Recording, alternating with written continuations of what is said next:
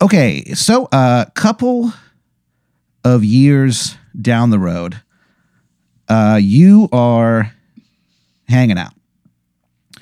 You just you're on the you just got off tour. You were opening for the Beastie Boys. And this is in the future? Yeah, they decided, you know what? There's only two of us left, but I bet MCA want us to keep on rocking. And that's like the speech they give at the like end of every single concert that they do. They give like a very heartfelt, it's actually a very like touching speech that they give at the end of it. So pretty much the tour has been fun, but it's always ended in tears. You sob each and every single fucking night. So to be honest with you, it's kind of a relief to be off the road. You know, they were nice enough guys, a little distant, but you know, whatever. So you're hanging out and you get back home. Sunny Los Angeles, California. You wake up, stretch.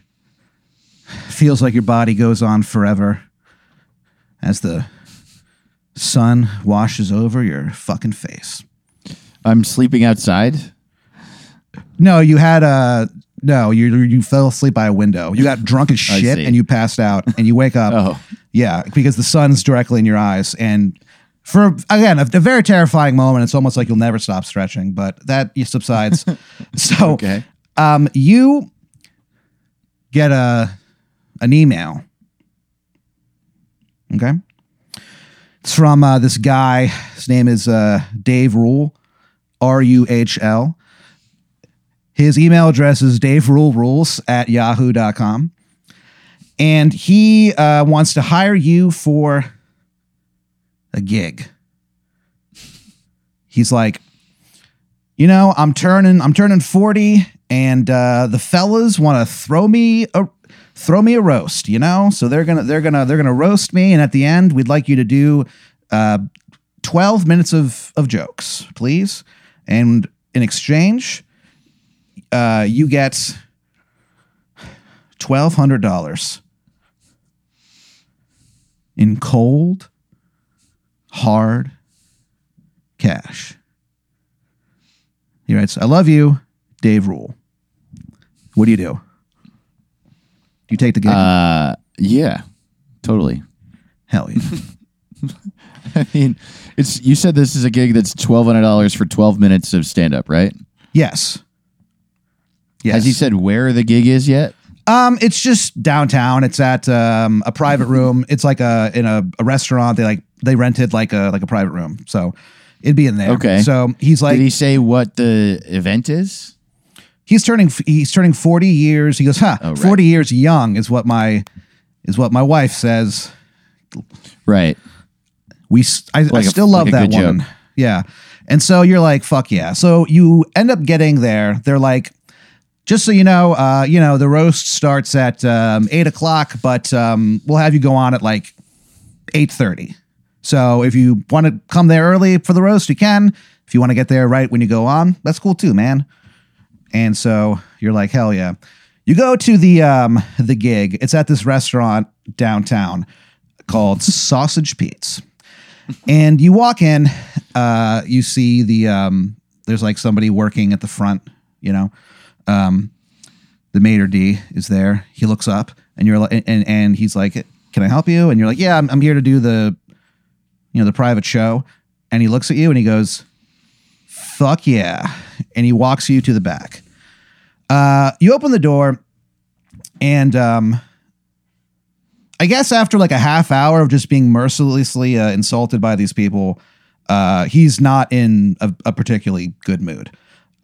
Because everybody Dave Ruhl isn't? Dave Ruhl. He basically, everyone that he asked to roast him, they're not like comedians. They don't know how to write jokes. So they're all just saying like very mean things to him. One guy's like, yeah, I fucked Dave's wife one time on the copier. And like it's just dead silent. Like no one knows kind of how to react to these because a lot of them are like very deep and very personal. Like some stuff is about his childhood. Like he's kind of like he doesn't really know how they would even know about that. So they end up just paying you. They're like, you don't have to go up. Like whatever. And you're like, okay. You're like, this is all right. Whatever. You got $1,200 in cold hard cash. Burning the hole in your fucking pocket. And you decide to yourself, you know what? I think I want to go do something kind of fun. I'm downtown already, downtown LA, where anything can happen. You decide to go to a karaoke bar. You walk in. They're actually having a karaoke contest that night. What's your go-to karaoke song? Oh man, I hate karaoke. I actively avoid it. So I don't know. You normally you hate karaoke, but when you're on tour with the Beastie Boys, you and Mike D like would go hit karaoke bars after the shows, and sometimes he would just Isn't Mike D the one who died? MCA is the one who died. Is he? Yeah. Okay. Yeah. And so you guys would go out like karaokeing after the shows and stuff. And you kind of like, at first you didn't want to do it, but you're like, well, you want to be polite, you know. You go out and you have you have an amazing time. You and Mike D. You sang mostly Fuel covers. Sure. Favorite band. Yeah. It goes pretty well. So you walk into this karaoke bar. It's called Karaoke Until You Die. And so you go in there, and like I said, they're having like a karaoke contest. So like, is there a song right now that you're enjoying?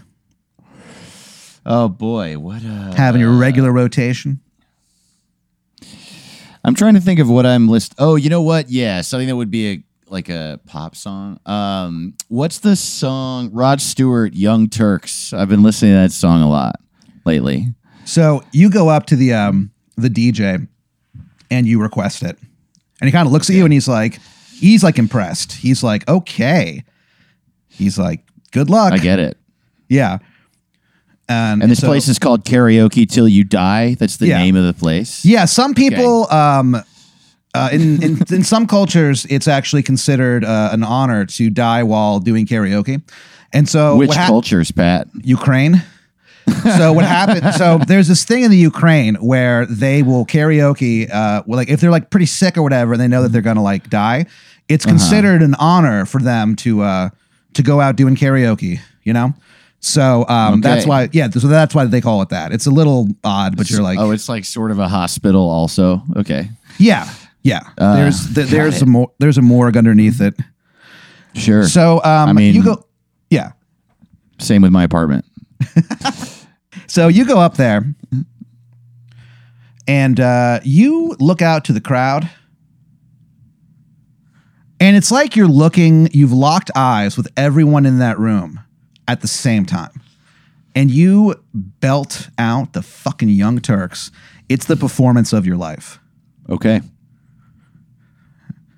At the end of it, like there's like a standing ovation, and they're like, "Whoa, that is going to be hard to beat." And then they go, "All right, who's up next?"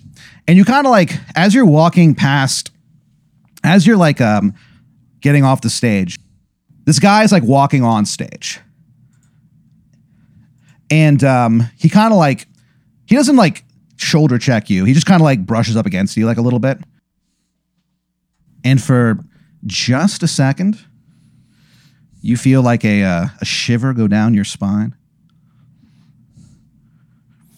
Goes all the way to your asshole.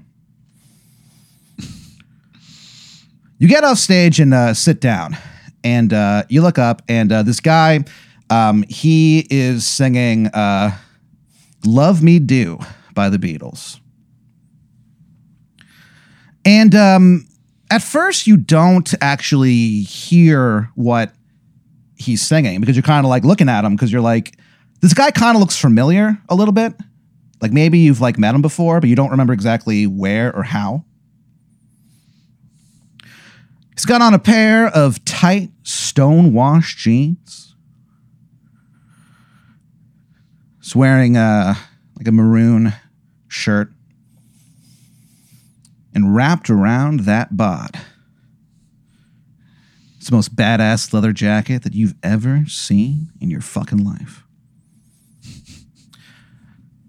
The song starts, and you kind of notice something odd. You kind of like look away from the stage just for a second to like, you know, grab a drink or something like that. And when you look away, out of the corner of your eyes, you realize this guy has the biggest hands that you have ever seen in your fucking life. And you kind of go like, what the fuck? You kind of snap up and look up, and the hands are still pretty big, but they are like kind of like, they're not as big as when you're not looking at them, basically. So he goes up there and he belts out Love Me Do. And you know you're in a competition against this guy, but you're like, I don't fucking care. This guy rules. And you start like clapping and cheering along and stuff like that. The song ends and it's a huge round of applause. It's basically, it's not bigger than the one that you got, but it's pretty much exactly the same. So he gets off stage and he goes, "Thank you, Mickey." And so they're like, how are we gonna score this? And so they decide to do a karaoke off between you and this guy. And you go on stage first, you're up first. And the karaoke DJ is like, all right, we're just going to put up a song at random, you know? Let's do this. And so they he just hits play, and that song Hunger Strike by Temple the Dog starts playing. You know that song?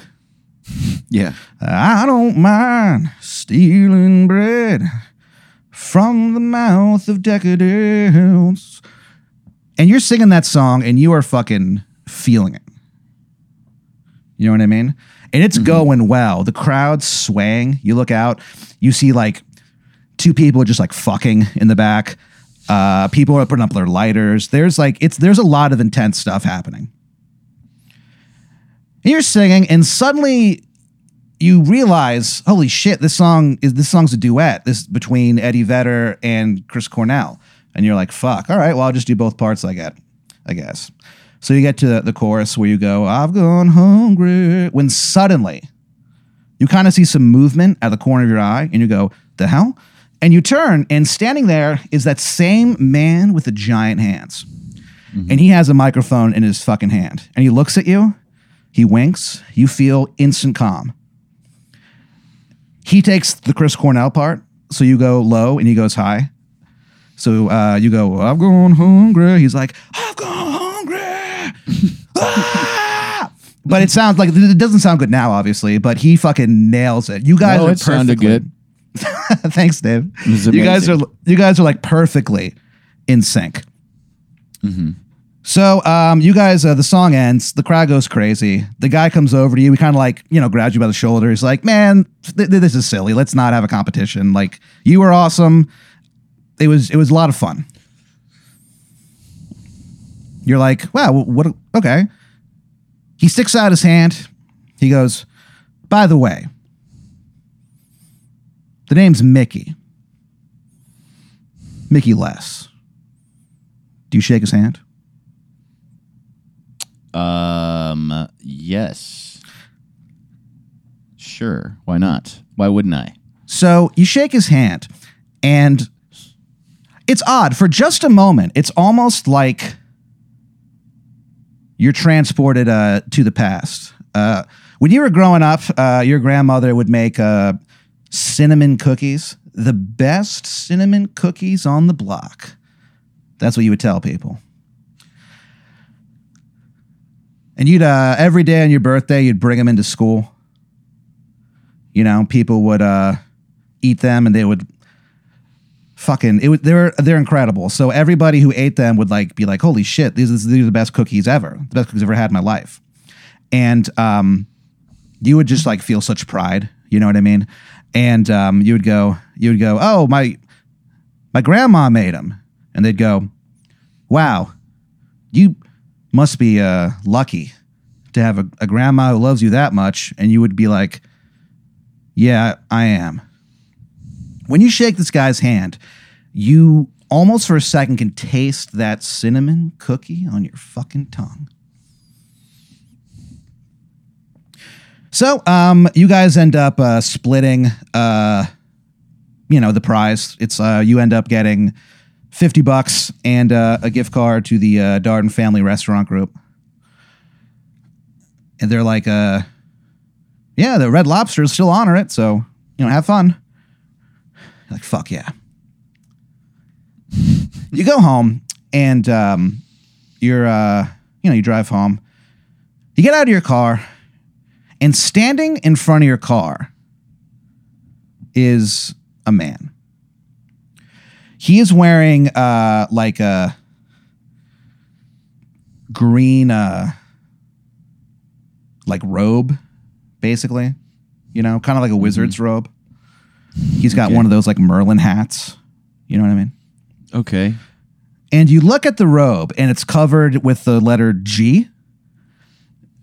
It looks like official NFL gear, dude. Like it looks expensive. You know what I mean? This is legit. Okay. This is a Green Bay Packers wizard. Got it. He has a staff. On the end of the staff is just like a fucking chunk of cheese. Hell yeah, dude. Cheese wizard. He opens his mouth and you hear what can best be described as the worst Wisconsin accent that you have ever heard in your fucking life. What's that sound like? He goes, yeah, don't you know there, Dave? I'm the Wizard of I'm the Wizard of Green Bay. He goes, yeah, hey, over there. And so he goes on to tell you. Hey, Pat, have you ever been to Wisconsin? It's I know what it sounds like, but this is the worst one that you've ever heard. It's almost like the guy doing it doesn't really know how to do the accent. Yeah, totally. So he goes on to tell you, he's like, yeah, I'm the Wizard of Green Bay. He goes, oh yeah, you seen Fargo? Yeah, pretty good over there. Takes out a can of Sprite and he opens it and he goes, ooh, pop, and like drinks the whole fucking thing. Man. So the Wizard of Green Bay goes on kind of to give you an offer. He goes on to explain to you that the Lanolax Corporation, they want to destroy all magic in the world. He goes on to explain that there's not a lot of magic left, but there's kind of a minute amount. But so if they did that, it would destroy, the powers of so many people. And he basically goes, oh yeah, they'll put me 6 feet under if that happens over there. He takes a big fucking bite of that cheese. Like you could swear his jaw unhinges for a sec when he does it. This is the cheese that's at the end of his staff? His wizard staff, yeah. Oh, okay. So it's a big piece of cheese, man. So it's a pretty sizable piece. Yeah. So he basically offers. He goes on to tell you that, like I said, the Lanolax Corporation, they want to destroy all magic in the world, and you are the only person on the face of this planet who can stop them. So he goes on to no detail. Okay, yeah. So so he goes on to explain that you are descended from a long, long line of necromancers. Oh wow, your ancestors. Yeah. So basically, he's like, yeah, you're essentially the chosen one of necromancers. Perfect. Great. Yeah. He goes, oh yeah, it sounds spooky to me, but for you, it's probably normal. Again, it's a horrible accent. So he goes on. It sounds a lot like you. You coughing. So basically, necromancers are the ones that raise the dead or fuck the dead. They raise the dead. Got it. Yeah, there's no fucking.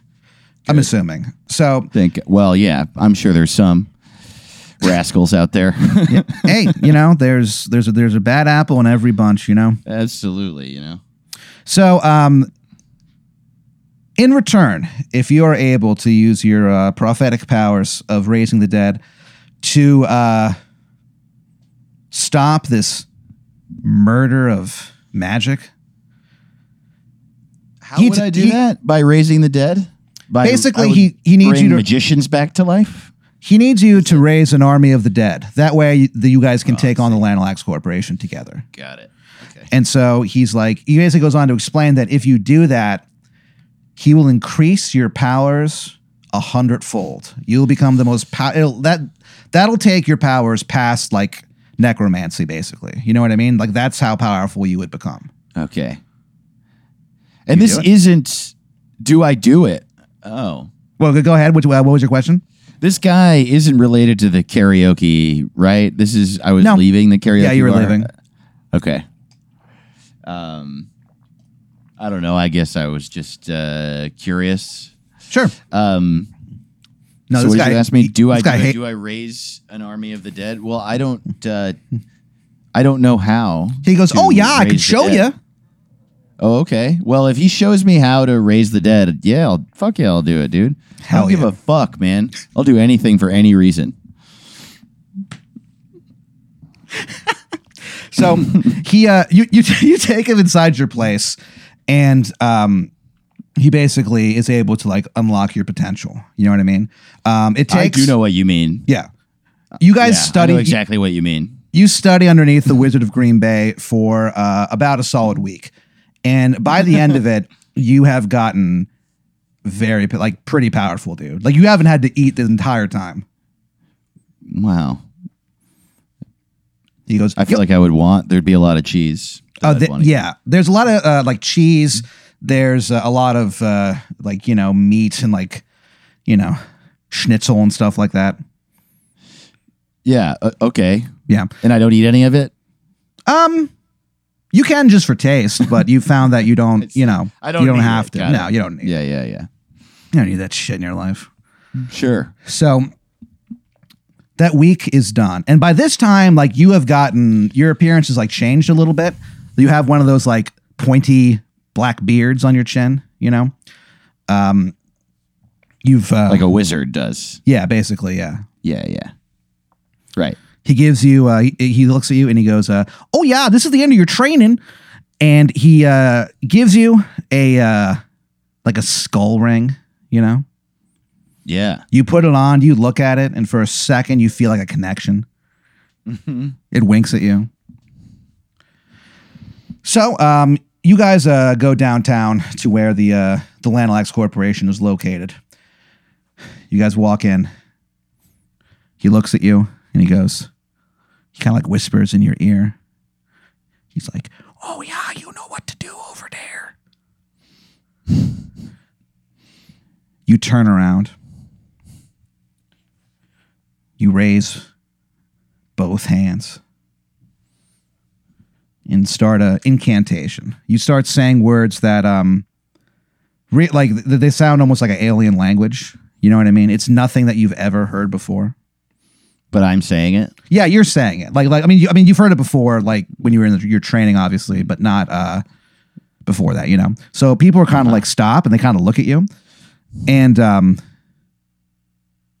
you kind of blink, and then standing in front of you are these two like cadaver looking things. You know what I mean? They've clearly been dead for a while, and then they kind of like just like stare at you. And one of them's like, what? One of them goes, "Whoa, what the fuck is this?" Cadaver says that? Yeah, he goes, "I thought I was dead. What? Oh my God." He's like freaking out. The other one is just sobbing. So he's like, "I was in paradise." So you're like, huh.